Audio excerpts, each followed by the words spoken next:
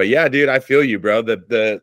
Golf is not a equitable sport. It's not an accessible sport to everybody, and that's been a big hindrance in golf for a very long time. And you'd see that with the tonality of the color of golf. Yeah, it's lacking. I mean, for fuck's sakes, the Augusta was a white men members only up until 2004. I want to say. That's wild. Wild. I mean, Cypress Point is in Pebble Beach is notoriously known for that, right? Like Michael Jordan, Obama, like there's some really high profile African American figures that are in the game of golf that they will not allow. I think the only African American member they have is Brian Gumbel. And is he really? I wasn't gonna say it. I was gonna let Jero take the course on that one, but like, yeah. I appreciate that we're all comfortable enough that AB jumped in there with that. I don't always want to carry that mantle. You know what I mean? We're all comfortable in our own skin here. We all know Brian Gumbel. Come on. Yeah, we get it. So let's talk about them dubs, dude. Let's do it. All right. So John, you were out on them about a week ago during this 5-game skid on the road. It was actually we lost 11 in a row on the road. Yep. Before finally getting the dub in Houston 2 nights ago, I believe. And so I want to start with you, sir. We're gearing up for the playoffs. We're 2 weeks away now? I think we're nine games left. 9 games left, so we're about a month away from playoffs starting right now. Where are you at? Are you still just down and out about the dubs or what? Yeah, I'm not necessarily down and out. I mean, me and Aaron kind of talked a little off air. Like, it just seems like the end, for the big three in the sense of Draymond, Clay, and Curry. And I don't think that the Warriors, it's end of their run being successful. I just think what we know for the last 10 years as a Warriors squad is going to be completely different next year, short of Curry, and then fill in the rest of the blanks. Obviously, that's this offseason. What about going into the playoffs? Okay, so to get to my point, I just think there's just too much going against the Warriors right now for me to even have hope for, even if they make playoffs or a plan, if they make the plan, roll the dice, 50-50 on whoever they match up against. I don't see them being able to go on this run without certain players, right? Wiggins being out is crushing the team. That is such a crucial piece on both sides of the court. And Curry, I mean, looks to be in great form, but defense on the road constantly lets down. It just GP2, you don't know when he's getting back. There's just kind of vague answers from Kerr in every media interview of, well, we hope to get him back soon. They're a crucial piece, but it's obviously the Wiggins situation is a lot different from the GP2 situation, but I just feel like there's too many things going against the Warriors right now for me to have any hope of even a Western Conference finals run, let alone a finals run. AB. Yeah, I think we're seeing the dismantling of a dynasty. I mean, this is what it looks like in real time, right? And so what we're seeing is those pieces kind of, and what's ironic in a certain sense is Clay's actually looking really good, or at least the offensive side of the ball. And Draymond still does his thing. I think really what it is that it's just personnel. And we've talked about it a few times where the Warriors are trying to do a rebuild or I wouldn't even call it a rebuild, but trying to develop another core while this old star is dying, essentially, in Clay, Draymond, and Steph. And you have these two converging forces happening where I've never seen so much disconnect in between the players on the team than I have this year. They don't look like a cohesive unit. It looks like 2 groups, 3 groups of players. And I think that you're seeing that with just some of the mannerisms that you see from the vets when some of the younger guys do certain things. You see the younger guys trying to make a name for themselves, obviously, but look, and I love Clay to death, but bro, the 4-ring shtick thing he's doing, it's getting old. Oh my God. It's so annoying. It's cringy now. Like it's getting old. Like enough is enough. Like you haven't done anything this year. So, and I think Steph stays. I think Draymond ends up with the Lakers next year. Is Clay's contract up next year? No, he has one more year. So you'll probably see Steph and Clay again. Maybe they restructure Clay's contract and those two guys play it out. I don't think Draymond comes back.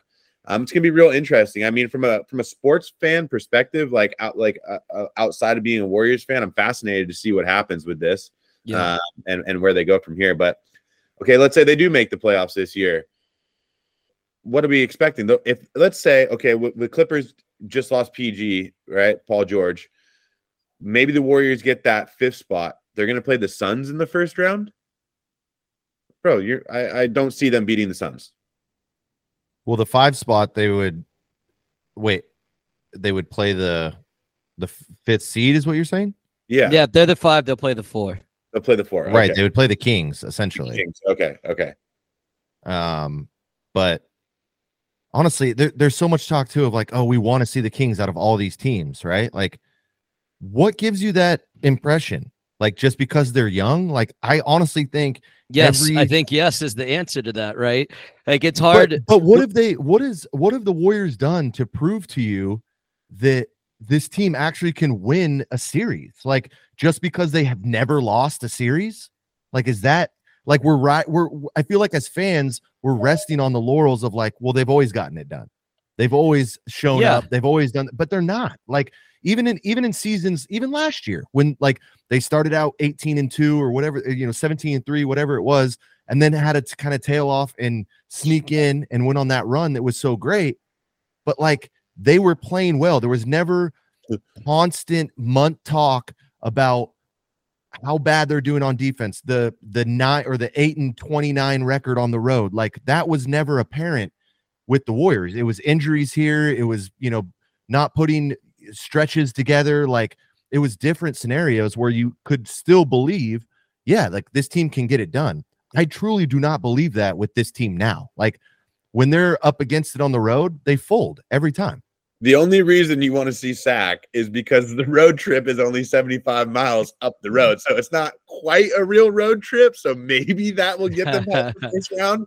But then once they got to travel to Phoenix or they got to travel to Dallas or wherever, like it's we've seen it. They're 0-8 in their last 8 games on the road, like in crunch time when it matters. 0-11 before the Rockets. And what's the thing with this Warriors team? Oh, they'll flip the switch. Oh, they'll flip the switch. Oh, they'll flip the switch.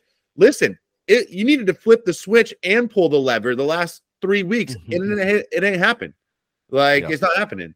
So I think that it's so psychologically rooted now in this losing mentality of on the road that I don't see them. I don't see them making a run. I don't.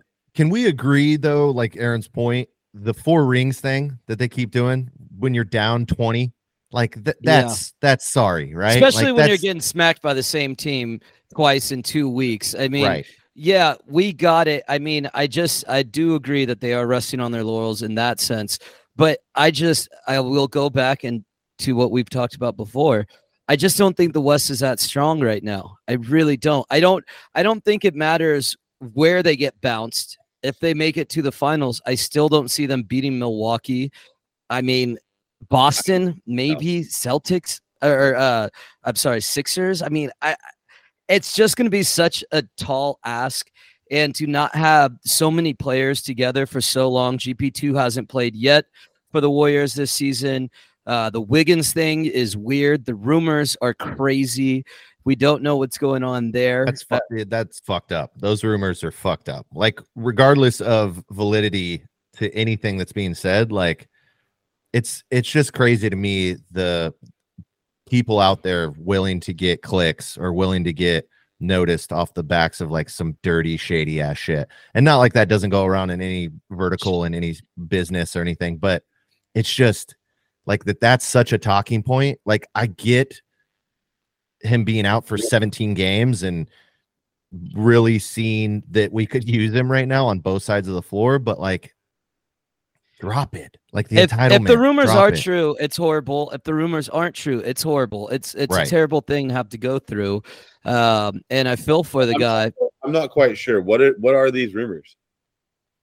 You want to handle this one, John, or you want me to? So allegedly rumors, there's no factual basis off of anything yet. But apparently one or two of Andrew Wiggins' kids and his wife aren't his, is what the rumor is. He found out that the kids aren't his, and they're like 10 his best friends. Yeah. Yeah, this is unsubstantiated. Like that's correct. There's no validity to it. Like it's just some sort of rumor started, right? Like, and even Draymond Green went on his podcast last night and talked about it and said, and which I thought it was a little fucked up on his part, like to even bring up he talks about, oh, if it's your kid or not, and it's like, why even bring that up? Like, all you have to say is it's none of my business, it's none of y'all's business, like leave it at that, stop attacking my teammate, end of question. I'm not even going to answer that kind of shit. I'm not even going to talk about that kind of shit. Like, just the fact that he went on that platform a day before this game and said that shit, it kind of tells me a little bit that the locker room is divided in that sense too, where it's like, all right, like it's everyone is affected by grief and problems in their life differently. I understand that, but at the same time, I'm sure that locker room is like, all right, like let's get back to this. Like we really need you to make this run. Well, when it comes to just where we are at as a society now, right? Like attention seems to be the most important currency, and that applies to these NBA players as well. And I think that so much of Draymond steez is keep it real. Like I keep it real all the time. Did the Warriors just get the win on the road? 127, 125. All right. I'll take it. But I think in this rush to get attention, and again, to who the character of Draymond has always been, I keep it real. No matter what, I keep it real, you know? And I agree. Yeah, you didn't have to say anything about this. And by saying something about it actually adds a little validity when you're saying that he was essentially saying, you know, whether it is or isn't, you know, like, you know, leave the guy alone or whatever. I think that is adding some credibility and not taking the spotlight off this situation. And I agree with you, John. There's a much better way to handle it. I'm curious over the coming years how more prevalent that'll become. I think that is an interesting plot line, as everyone and their mother has a podcast now. And all these players have the podcast, and the way you get more people to pay attention is you go and say something, right? You go and say something controversial, right? And so I do think that's interesting, and I agree. There's something that has been off with this team the entire season, but I have to see him killed before I'm ready to wave the white flag. I don't think they're winning the championship this year. I don't think they're coming out of the West, but I also wouldn't be shocked if they did. I'd be surprised for sure because of their road record specifically and their defense mainly. Their defense has been so bad most nights. And one thing we don't see anymore with these guys is when they're down 12, we see those 26-2 runs. We just haven't seen a lot of that this season. And so, yeah, I agree with you boys. Like, I think it's probably not going to end well this season. And we are seeing this dynasty come to an end going into the offseason.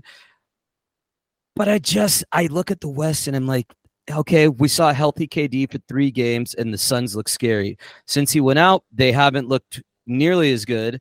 And we have no idea how KD is going to come back, right? Like Memphis, yeah, that scares me. Ja Morant was coming off the bench tonight, or is planning to. I don't know if they played yet, but he's planning on coming off the bench tonight. So they're obviously getting Ja back, which is so weird. It was just like, this is a giant story what's wrong with Ja? And now he's back. But I think it's going to be really tough. I don't see him coming out of the West, but I don't think all hope is lost that they could put a series or two together. It just sucks because they're only going to get 3 games versus 4 games at home. So that's going to be tough for them. So they're up 4 right now with a minute and a half left. The Grizzly are. Ja has 22 minutes and 17 points. Yeah, Ja's a problem. Yeah, the internet's a wild place, dude. Like Nice. John Morant was like the talk of the town a week and a half ago, and it's like, oh, that's over. New cycle done. Like, time to move on to the next thing. It's like, yeah, it's just crazy. Like, I just saw a video of Tekashi 6ix9ine getting his ass beat at the gym. Yeah, was that real? Yeah, At like an LA Fitness? yeah, He's getting dude. stomped out in the bathroom. Yeah, like, bro, like, it's just crazy, dude. Like, I sometimes I'm on the internet and I'm like, what is this place, man? Wild West out here, dude. Like, It's like and when you're on and Twitter what- for 20 minutes and you find yourself like on the wrong, scrolling on the wrong person, and you're like, oh no, I don't want to be here. Or your entire like value system changes off of like going down a rabbit hole. You're like, oh wait, I believe no. What? And then you're just, and that's the thing. Like with the Wiggins rumor, it's like someone literally just leaked that out into the ether, and then it catches legs, and it's like now we have to talk about it. Right. Unreal. That's just where we're at. We have to talk about it now. It's so crazy to me. Like we can't. Yeah, I don't know. It is.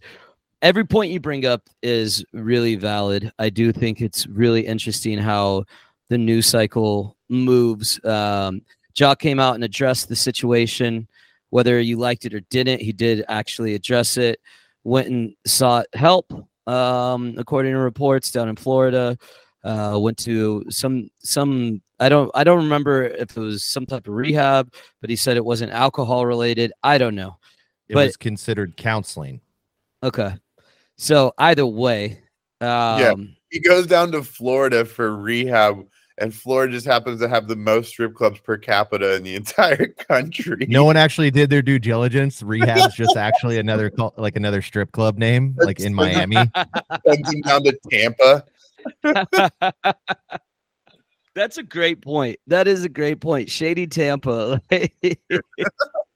Oh man, we live in strange times. Let's stay with hoops and talk about something less depressing, maybe equally. How's everyone's brackets doing? We doing okay, boys? I'm actually doing pretty well. Say it, John. I'm actually doing. I think last time I checked, I am leading my pool. Let me. I have. You are. Go ahead and filibuster while I look up these numbers here. Pool, and you have the most possible points still available. I have my entire elite 8 still available.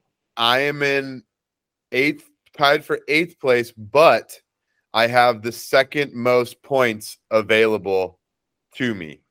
So if John loses, if Texas loses, I have a real shot. I have a real shot at winning this thing. It's all about Texas-Houston game. And I'm really hoping that Houston can get upset in their next round. Yeah. So if Houston, I have Houston, Alabama in the finals. John is in first. I think your possible points. I have Texas, Tennessee. So we both have that's who you had in the finals. Me too. And it's just Texas and Tennessee. I don't feel good about it. I don't. Even though they look really good, they both look. Those teams Houston look like looks they're playing awesome, really well. But Houston has like, I don't know. They didn't look great in their opener. They were down at halftime. Like, I mean, they ended up winning by 16, but like they're just one of those teams that is, I mean, probably 4 out of their starting 5 are built for the NBA right now. You know what I mean? Like they're the one thing with Houston is they're the only team in the tournament, in my opinion, that can go, all right, you're not scoring anymore, and just lock it down. Like, but I will say on I used a little insider stuff at work. We had the infamous Kim Pomeroy on the show, and he like does every statistical analysis breakdown for brackets. He's like the go-to nerd for bracketology. And we asked him, and it was one of my questions. I was like, hey, who's your sleeper in this. Like no one's really considering right now. And the two teams he gave me were San Diego State and Creighton. And so I literally went back to look at my bracket, and I had Creighton losing like maybe I think I got him through the first round, but losing in the second round. I have them going to the Elite Eight, and they look good. Like, yeah. So I think in the rundown, one of the questions was, "What is your surprise team in the Sweet 16?" Yeah, like since we're coming into the Sweet 16, what's that big? Like, I feel like obviously Fairleigh Dickinson was going to be that if they could have passed on from FAU. But who's your guys' current surprise? I'm gonna go ahead and say San Diego State. They're notorious for being kind of the darlings of the tournament. Everyone always seems to like San Diego State, likes to see them make a deep run. They never really never really even get to the Sweet 16. This is the first year where their defense is not, or it's elite, but their offense is not so far behind that if their defense, struggles, that their offense can't pick up the slack. I wouldn't be surprised. So who do they have? They play Alabama.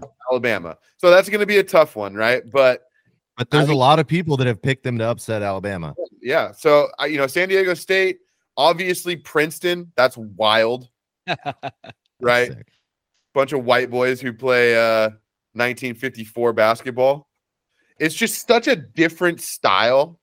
Princeton style offense. It's literally named after them. And it's just like you can see these teams that play high level D1 basketball, their minds melt. They're like, you can see them freeze up. They don't know what they're looking at. It's a classic zig when everyone else is zagging. One of our buddies said, like, when they were who'd they upset to begin with? Arizona, or not Arizona? Yeah, Arizona. Was it Arizona? Yeah, U of A. And they were like going back and forth towards the end of the game, and we were texting, and he was like, "Yeah, man, if they lose this game, I don't know what they're gonna do with their lives, man. I don't think they can ever catch a break."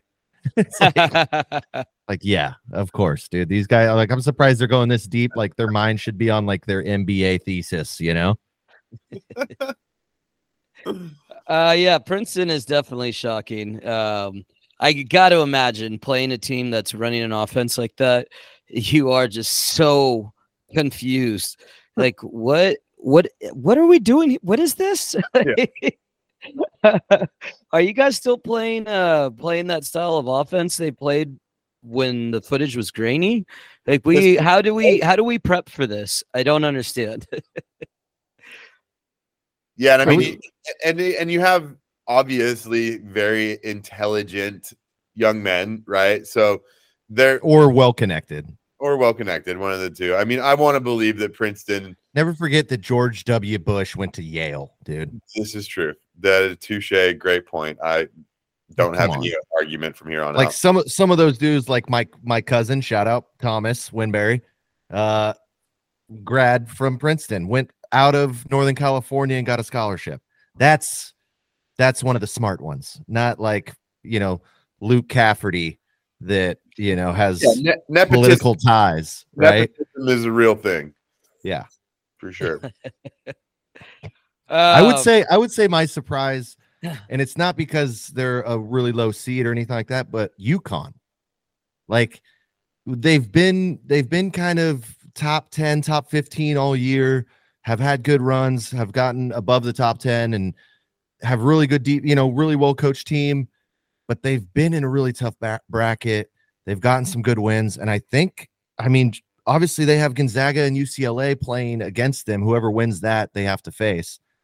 But you're kind of stoked that Gonzaga and UCLA have to knock each other off, right? Like, you only have to go through one of them in that bracket. I could see them squeaking into an Elite Eight, maybe even a Final Four. You know who I think is quietly? I'm saying it. Put it on record. I mean, we're recording. I think that UCLA is actually a team that looks extremely balanced. They have the seniors. They've got the experience. They've got a lot of people are calling Cronin the best coach in the country right now. He freaks me out. I don't know what it is.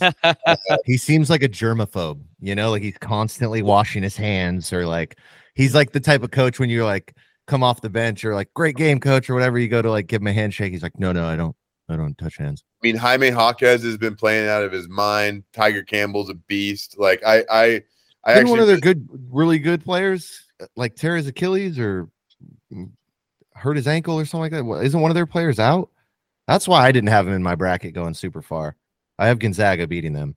Yeah, they look good. That's going to be a hell of a game. Yeah, Drew Timmy, looking dude. forward to that. Drew Timmy. Is Drew Timmy 36? Like that guy's been at Gonzaga forever. He looks like the local bar right at the very end of the corner, always there, talking to you think he's talking to the bartender, but really he's just talking to himself. Drew Timmy is the type of guy that, like, if your team's playing against him, you just hate his face. Yeah, punchable face for sure. Like, just hate his face. Like, either this guy that does not look like he should be doing what he's doing is absolutely putting your team to the shed, and you just don't understand it. And it's that guy with that mustache and that headband. It's the worst. Drew Timmy looks like he has the same jean jacket that he's had for the last 12 years, and that's the only jacket you'll ever catch him in. And it has like a Planet Hollywood patch on it. It's got a little the sheepskin flip down. Oh, you know? Yeah, 100%. You have to. Yeah. The guy definitely wears a wicker belt. Yeah, jeans and flip-flops for that guy. Sure. Should we take a trip back to the Bay real quick and talk about our Niners offseason, or we want to keep it pushing? Let's do it. I mean, there were some good free agency moves. We haven't talked about it yet. Sam Darnold. What are you feeling? All right, I mean, you guys are Niner fans. I can see the Niner emblem behind your head right now. How are we feeling about Sam Darnold? He could potentially be your starter. He's a great third string quarterback. I don't know what you really think they're bringing him in. You think he is okay with being a third string quarterback? No, but that's what he is. Yes. Yeah. Dude, did you watch him play the last couple of years? Like, yeah, he's been terrible. Did you hear Ben Roethlisberger talk about being contacted by the 49ers last season? Did they really? 49ers reached out to Ben Roethlisberger to see if he had any interest of coming out of retirement. Yeah, do your due diligence. Yeah, you have to. Josh Johnson finished an NFC championship game for us. You think they were bringing Ben Roethlisberger in to be a Josh Johnson? I don't think they were bringing him in to start. My question is when was that call made? Yeah, that is a great question. That's the question. That is not addressed. That is not addressed. If they're calling in week 14, 15, and Purdy's been playing the way he's playing, then okay, maybe I have some questions. But if they're calling the week of Jimmy Garoppolo going down, that makes sense. Yeah, that makes sense. Like, and I'm sorry, but Sam Darnold is coming in there to essentially be he's our third string. He's your best quarterback. He's our third string quarterback. He's your best quarterback. Trey Lance will get the go ahead the first couple of games. Purdy will come back. Yep, that's how I see it. I mean, I'm totally aligned with you here, bro. Yeah. I don't see this being anything more than second to third string quarterback. I just don't. I think the farthest thing you could see is him starting the season and then Purdy coming back and taking back over if Lance really isn't up to speed. I mean, Purdy will be ready for the start of the season. Well, he's not even going to be able to throw a football until June, so we have no idea if he's going to have any setbacks there or what. So, we got a while. We got a while. I mean, there was other moves. A lot of your defense is shaking up. That's what I was going to say. Better, some for the worse. For you, AB, who are you going to miss that left? Who are you going to miss the most? Yeah, so to be honest, it's Al-Shaair. Yeah.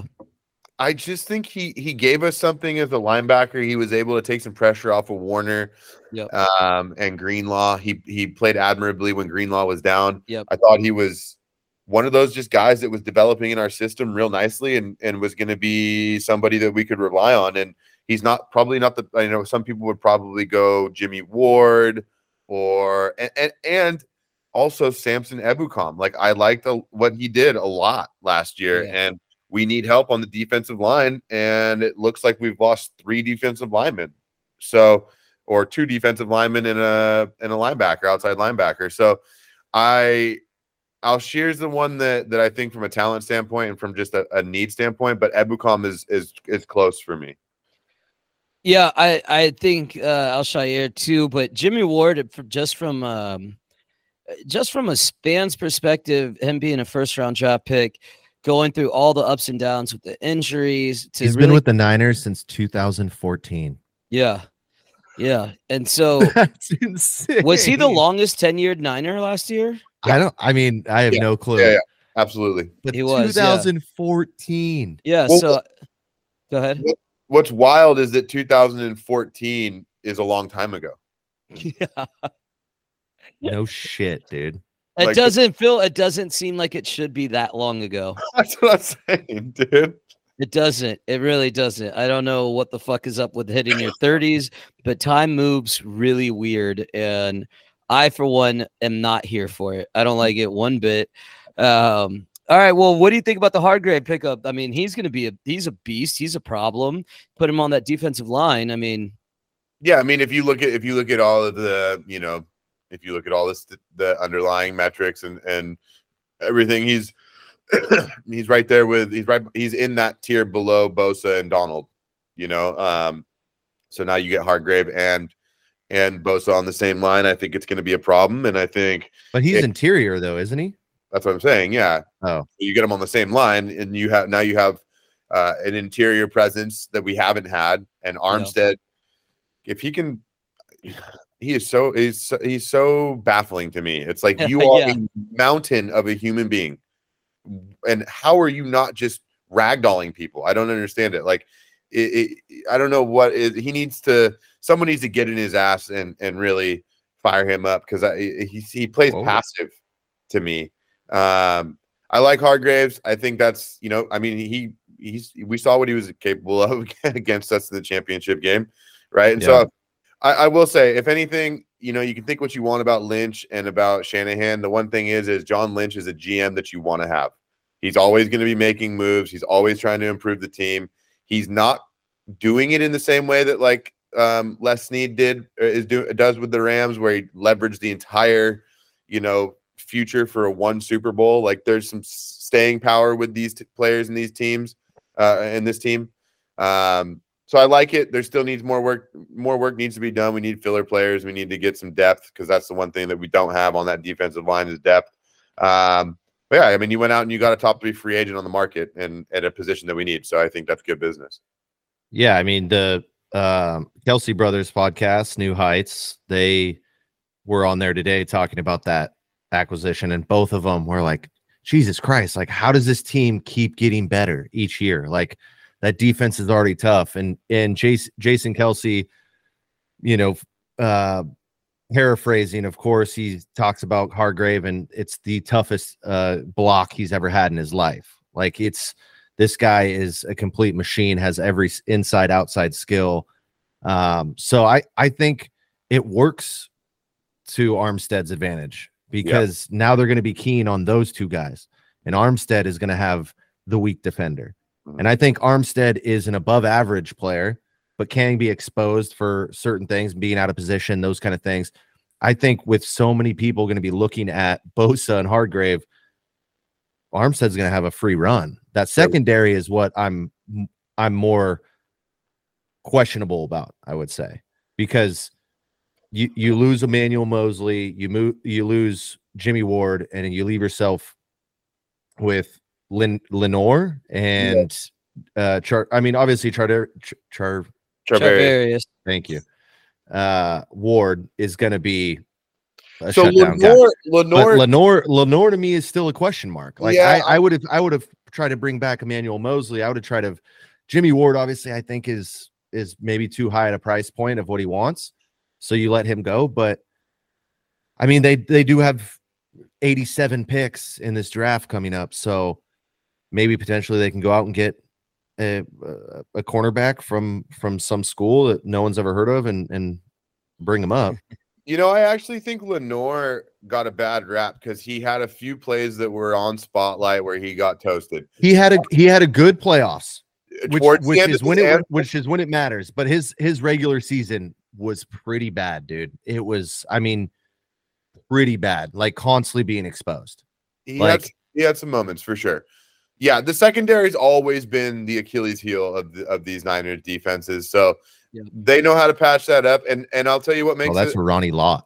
Well, I'll tell you what makes the secondary a lot better is when you have Nick Bosa, Javon Hargraves, Eric Armstead, and those guys taking a second off of the quarterback's play clock. And when if you can get pressure on the quarterback, you're going to make that. Why do you think Darius Slay and those guys look so freaking good in Philly? It's because they had guys that were absolutely wrecking the pocket within 2 to 3 seconds. Like, and so I think I think Shanahan and Lynch are trying to replicate that.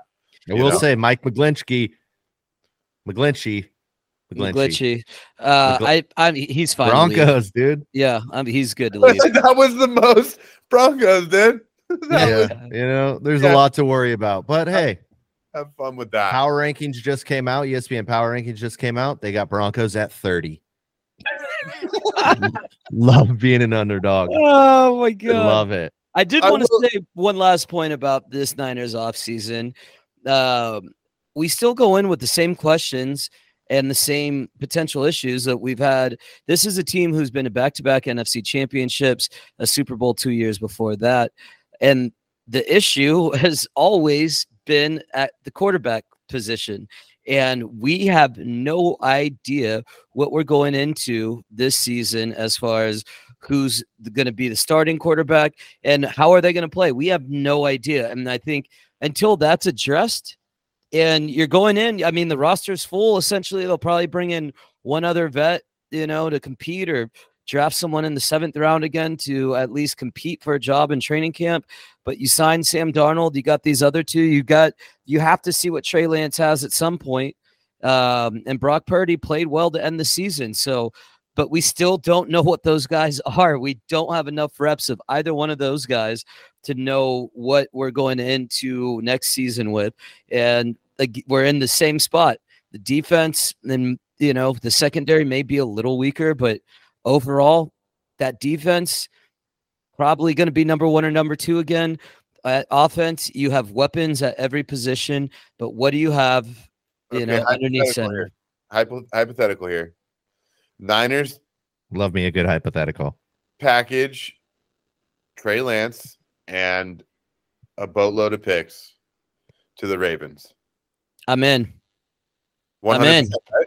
I'm in. Yeah. I mean, listen, you're not going to go for longevity, right? Because all these skill position players that are ballers, you're going to have to pay. But does that automatically make you a Super Bowl contender if Lamar's healthy? I mean, Ayuk is about to be up for contract. You have to pay Bosa. Yeah, that's what I'm saying. You can't build for the future if you're going to bring in Lamar. But if you want to do it Ram style and get that finally get that quest for 6 and get the 6th, that's your quickest path to doing it. And we don't know. Trey Lance could come out this season after resting and just rehabbing most of all last season, a good offseason, and look incredible. Brock Purdy could come back and look incredible. We have no idea. And I just don't think the Niners are going to do it. I don't see them doing it. Do you? No, I don't. No. I think that they value position players and depth way too much, and I think that not to mention their quarterbacks combined cost them like $10 million this year. That's what I'm saying. I think that they really value the flexibility that these rookie contracts are giving them with Lance and Purdy, and I think that they think they have something, and they wouldn't have drafted Lance and given up everything they gotten if they didn't think that he was something. And I will say, I did like what I saw when he played. Like everyone you didn't. I mean, I thought he looked good in that Bears game, even in the mud. He made some great throws. He looked okay. The only game I'll give him is that Texans game, where he came out kind of flat in that first half, and then the second half he had like 280 and a couple touchdowns and looked like he commanded offense. But then he came out last season. I mean, he got hurt in week 2? Week 2 against Seattle. Yeah. Week 2, like. That first game, again, maybe first game jitters, whatever it may be, but didn't wow me for a number 3 pick that you leveraged part of your franchise with. Well, in the first game they played in a fucking monsoon, so like, yeah, and what top end draft pick has wowed you in their third game? yeah. Andrew Luck. Okay, and he's the Deshaun Watson. And Andrew Luck is arguably Joe the Burrow. draft pick to come out of the draft since Peyton Manning. I mean, yeah, I've just named off 3 more for you. Joe Burrow took some Joe time. Burrow. Deshaun Watson took some time. Patrick Mahomes. They took time. Patrick Mahomes sat for a year. Yeah. Joe Burrow didn't. Joe Burrow started Aaron week Rodgers 1. sat for 3 years. 4. I don't know who they're. I mean, No, there's don't no think one we else can to go make get. any- I think you already got him. You got him in Sam Darnold.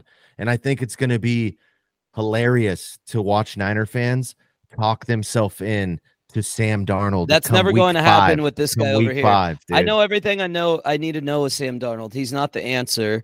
If Your both defensive quarterbacks, coordinator, Steve Wilkes, that was just hired, the interim head coach for the Panthers, brought him over. He saw something. He told Kyle. yeah, He's he a may be. California boy. They want to groom him. Maybe Kyle is he's that a guy great- where he thinks he can just groom someone to be the next Peyton Manning. Kinda Yeah, like but they also I made a mean, call to Russ Ben was Roethlisberger last year, so I don't think it's all that serious. I Yeah. don't think he's only going to start due to injury. He's not going into the season as the starter unless Trey is Flip it. that bad in the offseason or in training camp, unless Brock Purdy is injured. There's no chance. And I don't see The more you say it, the more you Frustrating believe me. me. No, I don't. I do not see it happening. I do not see it happening. And you will not see me talk myself into Sam Darnold. We know what he is, dude. We know what he is. And we don't know what we have in Trey or The Jets came out on record and said, we didn't know what we were doing at the time. We really wasted him. He had some good flashes in Carolina. He had some good flashes in Carolina, is all I'm saying. Be racist, but let's do this. Name all the great ginger quarterbacks. I'll wait. Boomer Esiason. He was strawberry blonde. Okay, now we're splitting hairs. Also, and you're going to tell me that I have to value or take what the Jets say as gospel? They drafted Zach Wilson. Yeah. Yeah. Well, now they're about to get Aaron Rodgers. Right, and so they're like, yeah, they're a real top end club at evaluating quarterbacks for sure. Yeah, but to come out on record and tell everyone else, to the media, and say that you just because your team traded for a washed up QB, listen to you. You would grovel at the fact if you had a Russell Wilson on your squad. You would have 3 Super Bowls by now.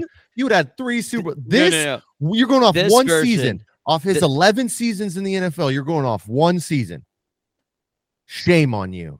Come on, man. Shame on you, man. I wouldn't have taken him the season before either. Shame on you. He talks about Niners fans like we're delusional, and he's over here, defending. Dude, you haven't won anything since you were 5 years old. Chill out. Come at me like that. We won less than 10 years ago. You could argue that the Niners are like the Dodgers in that we're always extremely talented, heavily favored, always make a deep run, and we just don't win. Yeah, but I feel like the Dodgers don't win with a full squad. The Niners, there's always a key piece out for some reason. There's always, whether it be a quarterback, whether it be your tight end, whatever it is. Like, there's always someone out that you're like, okay, one hand tied. No, you're 100% right. I've never seen a team more injury cursed in my life when it matters. It's so brutal. Do you guys want to talk golf so we can stop talking about this? This is depressing me, talking about quarterbacks. Before we do that, actually, I will say I am tired of non-Niners fans talking to me about what Trey Lance and what Brock Purdy are or aren't. No one fucking knows. The front office doesn't know. We don't know. And certainly people who don't watch the team week in and week out, They don't know either. And I'm telling you, AB, I have one particular friend who's a fucking Rams fan, but he always wants to talk to me about how good Jimmy G is and that he doesn't get enough credit. And it's just like, bro, I watched the games. I know what his record is. I know his win-loss record. I get it. He's not a good quarterback. He's not terrible, but he's not good. It's just like it was reminiscent of Alex Smith. Right. When we brought in Cap and everyone's like, well, Alex Smith is a really good quarterback. He's been solid. It's like, yeah, but he is limited. He is a great game manager, but he is limited. Jimmy G, same thing. He's a smart quarterback for the most part, but he's limited. And he threw an interception with his eyes closed in the Super Bowl. Like, I just get so tired of hearing it from people about what these two other guys are and how great Jimmy G was. It's like, yeah, it's like when people tell other people how to raise their kids. Right. It's like, listen, dude, like, I appreciate your opinion, but I've had to watch this. I am watching every snap. Like, yes. I know what I'm looking at. And Jimmy G was not the answer. And I know for damn sure Sam Darnold's not the answer. Right. What I did see with Brock Purdy is a very, very possible answer. Ballsy. He was ballsy. Say the least. Anyways, let's get on to golf. You called it. Scotty Scheffler. I should have bet on him. I'm so mad I didn't bet on him in the Players' Championship. I'm so fucking mad. Or was that Valspar? I said Scheffler for... No, Valspar just happened, but Scott, yeah, this is, who won the Valspar? It wasn't Jordan Spieth, was it? No, it was... Thomas... What? They went to a playoff, right? Well, it doesn't matter. Whatever. Jordan Spieth meltdown yet again. Yeah, he hit it into the water on 16? Yeah. I was watching. Isn't that crazy? I was watching, guys. No way. Yeah.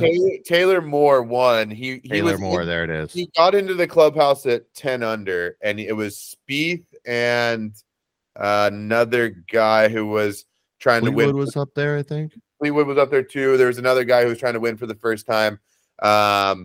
And I believe Moore was selling insurance. Or maybe that was the other guy. One of the three guys that was competing and that was up there had given up golf, was selling insurance, and decided to come back and give it a run. And he was making a push, and he was right there at 10 under. I think he was the other second place finish, tied with Spieth. I love the Valspar. It's a gnarly golf course. It's called Innisbrook down in Florida. The winds get whipping. It's Poana and Kikuyu grass, and so it dries out really easily and gets really sticky. And it's just interesting to watch these guys battle different conditions when you're watching them putt on brown greens.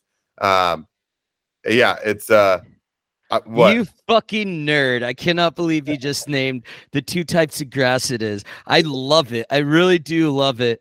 But you are a nerd, my friend. Oh my God, what a golf nerd. You had me at dry and sticky, dude. But what did I tell you about the Players? I said it's going to be the most wildest, variable driven. Yep. Shit happens all over the place. Like, Pete Dye is a master at messing with people. And everyone thinks 17 is the hole that trips everybody up. That tee shot on 18 is savage. Yeah. Absolutely savage. Like, either you have to commit to hit a fade over the water, which is scary enough, or you have to draw the ball perfect. And I believe the fairway is no more than like 35, 40 yards wide. Like, that's ridiculous, dude. Yeah. It's ridiculous. And you saw it. You saw so many people trying to have that cut, and it would just go straight into the, and then you have like just beds of pine needles. Yeah. Like trying to hit off of pine needles. Like, Lord help you. Yeah. I have a continuing in our tradition now of Giroux's golf confessions. I have a new golf confession I wanted to share with you boys. Yes. So recently, a good friend of mine, Erin Isamaki, joined our radio show this week, and she mentioned how much fun it was to watch the Live Golf Tournament. And I went back and I watched it, and I liked it. I liked it a lot. Have you guys watched any live golf tournaments yet? I have No. not. It's a different pace of play overall. The way it's one, when you win, you get a champagne shower, which is fucking dope. Like NASCAR Like NASCAR, like or F1, Formula One. Yeah. yeah. There's teams. It's individual and teams, so that adds a whole new component to it. I just kind of like it. It's something so different. And yeah, I don't love, the Saudi money and all that. But I got to tell you, going back and watching it, I did think it made for a pretty entertaining product.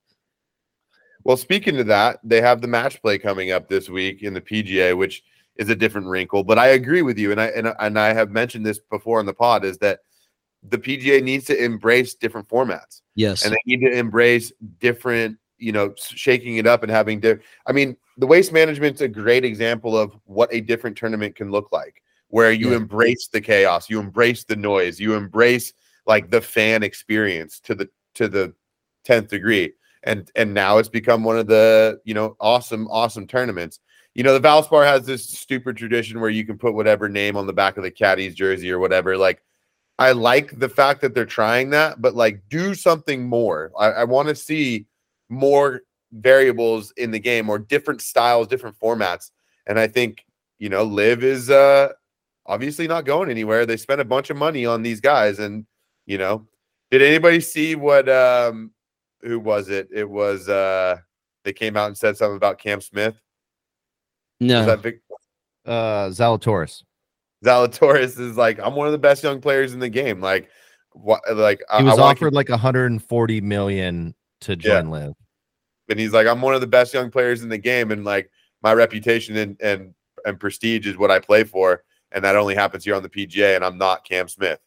I was like, damn, bro. All right. Like, and I actually like it. It's like, hey, throw shots, dude. Like, call it out. Like, be proud of the PGA. Like, that's, be about it. Like, I think it makes it more entertaining. And like I've said before, competition leads to innovation. I don't know how long Live will be around, but right now I do think it's good for the game of golf as a whole. I think it creates this new interest, this new rivalry. And again, I don't love the background of it. I don't love the sports washing of, or you know what I mean, of some of the atrocities of the Saudi nation. But again, at the end of the day, like you have an iPhone. We have an iPhone. We're all hypocrites in our own way, right? And listen, if we didn't watch, or if everything was morals when it came to sports, right? Like half these dudes we wouldn't root for, half these teams we'd have problems with, right? If we started diving deep into the backgrounds, and that's not to justify any of what Live is about. I'm just saying the product itself, fairly entertaining. I liked the experience of watching it. So that's it. That's my golf confession of this week. Stick around. Come back next week, y'all. We're gonna have another Jiro's golf confessions, because it's happening, man. It's like that girl that grew up with me that I never liked, and then I found myself late in life. She got her braces off. Yeah, some things didn't work out for me. She's doing pretty well for herself. She's been going to yoga, and now I'm like, shit, is this happening? Am I falling for this? No. And it's just, it's creeping up on me. I mean, tell me that on a Sunday, the day of rest, that's sitting on your couch with either a beer, if you like to partake in the green stuff, feet up, and the nice, mellow sounds of a PGA Tour event on the television, it's like pretty peaceful. I think Jim Nantz on a Sunday is my favorite background noise as I take a nap. Yeah, I would say Kruk and Kipe are a close second. Ooh, for sure. The only reason they're not is because, we could be down 5 runs and all of a sudden I hear them getting excited, and then I get excited, and then I want to wake up. So that's why Jim Nantz would probably be number 1. Hello, friends. What's that? Hello, friends. Hello, friends. That's coming up here soon, man. I can't wait for that. Hey, does Jim Nance still give his tie away during the Final Four? I am not sure about that, but that's pretty amazing. I think this is his last run. Yeah, it is. It is. How about that Kevin Harlan call? Oh, Furman. We didn't even talk about Furman. God. Did we just see what I think we saw? You can tell Van Gundy either had some money on the game or something, because he was not stoked. He was like, he's sitting in between the two guys, and Carlin's freaking out, and Van Gundy's like, dude, what is going on right now? That was all time though. That was one of the best calls ever. That was so. He's becoming. I mean, he's iconic for the Steph call, but he really is kind of becoming a new iconic play-by-play guy. Would you not agree? Oh no, I totally agree. I feel like he's already there. Yeah, I've been a giant fan of his for years. He was the one who called the squirrel on the field. He called the cat on the field. The dude is amazing, and every interview I've heard with him, he's just got an incredible sense of humor. So, and that goes a long way with your boy. So, all right, give me your best, your favorite play-by-play guy then, right now and all time. Jesus, I'm gonna go with Vern Lundquist. Okay, I'm gonna the granddaddy of them all. Yeah. So this is blasphemy, but Vince Scully. Yeah, I agree. I mean, it's hard to go against. You can't even say John Miller. I love John Miller. I love John Miller. I love John Miller today. Vince Scully, though, like when you listen, if you listen to those old Dodger calls, or if like I would be down in Southern California into Dodger Giants game. I mean, the guy, his timing. There was almost something majestic about the way he called the game. Like people have said this, and it's odd, and people have said this before, but like he'd be telling a story, and it would almost be like he wasn't quite finished yet, and a foul ball would come because it knew that Vin was on a run and needed to finish his story. You know, he was the best, dude. He was the best. I agree. John Miller close second. I got to give honorable mention and a salute to my guy Brent Musburger. Who made at a young age, I got fascinated with gambling. I just thought it was really interesting. I just thought I'd seen some of the adults in my life who are gamblers, like what they were going through, and kind of understanding, because Brent Musburger would always say, and that made some fans very happy, right? Like alluding to it before gambling was just, what it is now, where it's just like, yeah, it's a social norm, right?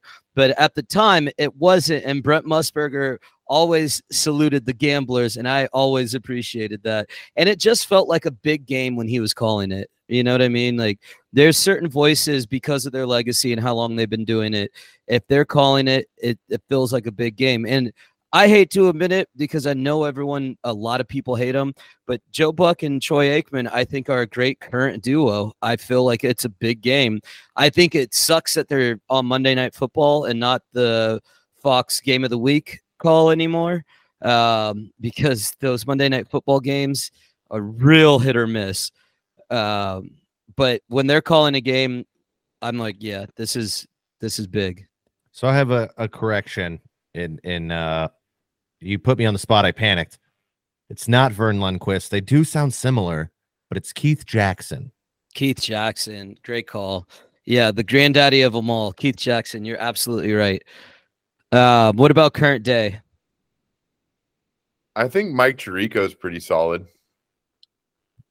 Yeah. I like Tirico.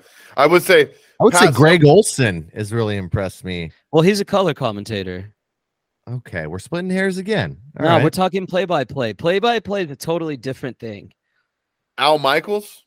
Al Michaels is still great. He seems more disinterested. I was gonna say, well, he had Thursday Night Football. He's out to sea, man. Like when he calls a Thursday night game, you can tell he's just collecting a check. He's already 100%. He's just like, I'm working for Amazon. This isn't even on television anymore. God, I would say how many someone- grandkids does he have to put through school to take that job? You know what I mean? Like, I how would many say some that, divorces like, is he paying for? that is kind of like a utility guy as far as a play-by-play. You kind of always see him around every different sphere. Is Dave Fleming? Yeah, that's a great call. Of Dave Fleming, Like, like college Iron football, Eagle, great baseball. call. Iron Eagle is great. That's Iron great. Eagle's another one that I really like. But Dave Fleming is making his mark, and he's really laying he's becoming that multifaceted play-by-play guy who can do everything. Right. Dave Fleming's greatest ability is looking 28 years old for 20 straight years. What's up with that? I don't know. He looked young when he started. He looks young now. And when he started, I was a teenager. So I know he's not young. Greatest play-by-play ginger announcer, Dave Fleming. Is he ginger? I thought he's more. Is he a ginger? Dude, if we're saying Boomer Esiason is strawberry blonde, Dave Fleming is not a fucking ginger. Dave Fleming is 46 Google him years right now. Google. by the way. Hey, listen, Because in today's world, you can identify as ginger even if you have blonde hair, all right? Okay, go back and look, John. He wasn't even strawberry blonde. Boomer Esiason was bleach blonde, just like his son. Yeah, maybe just because he played with the Bengals. All right. Yeah, were you mixing him up with the red rifle? Yo, but to my point, name the all-time ginger QB. You can't. Carson Wentz might be the best of all time. Steve Marinovich. Actually, I would say red rifle. Andy Dalton is probably the best. Katy, Texas, baby. What about Red Grange? Red Grange. Was that a quarterback? Isn't that a Yeah, he was Red a quarterback. Grange? Red Grange. And like I think it was the 1920s, maybe the 1930s. Oh my God, bro. He pretty much started the NFL, man. This isn't even fair because all the pictures are in black and white. I can't even prove I'm just saying he was red. iconic, dude. Like a Babe Ruth. Okay, so let me just put it this way. I type in ginger quarterback and that's just off the top. I'm actually reading a book. Not just any book. Hold on to your seats. It's what is it called? It's called Legends, or I don't even know what it's called. But it's essentially about the 5 dudes that started the NFL. It's Art Rooney, Tim Mara, what's the Giants? Sounds no, brilliant. It's great though. It's great. It literally goes through goes through Great Depression. Honestly, it's a great book. I'm in a Great Depression. Red Grange. The story is told. Red Grange is what kept that league alive. All right, during the Great Depression. So shout out to Red Grange. Old Ginger Red. Dude, I think and that, my folks, is how you wrap a show. Yes, sir. I hate myself. I mean, you probably should. You really just you hyped up this book that you didn't know the title to. Then you named 2 of the 5 guys, couldn't remember the other 3 that started the NFL. And then George Halas. George Halas is the other guy with the Bears. Curly Lambeau with the Packers. I don't know why I spaced on that. You froze up, dude. You had your moment. Dude, I got so scared. Once I told you I was reading a book, I was like, oh shit, you're not gonna believe me. Game over, man. It's game over.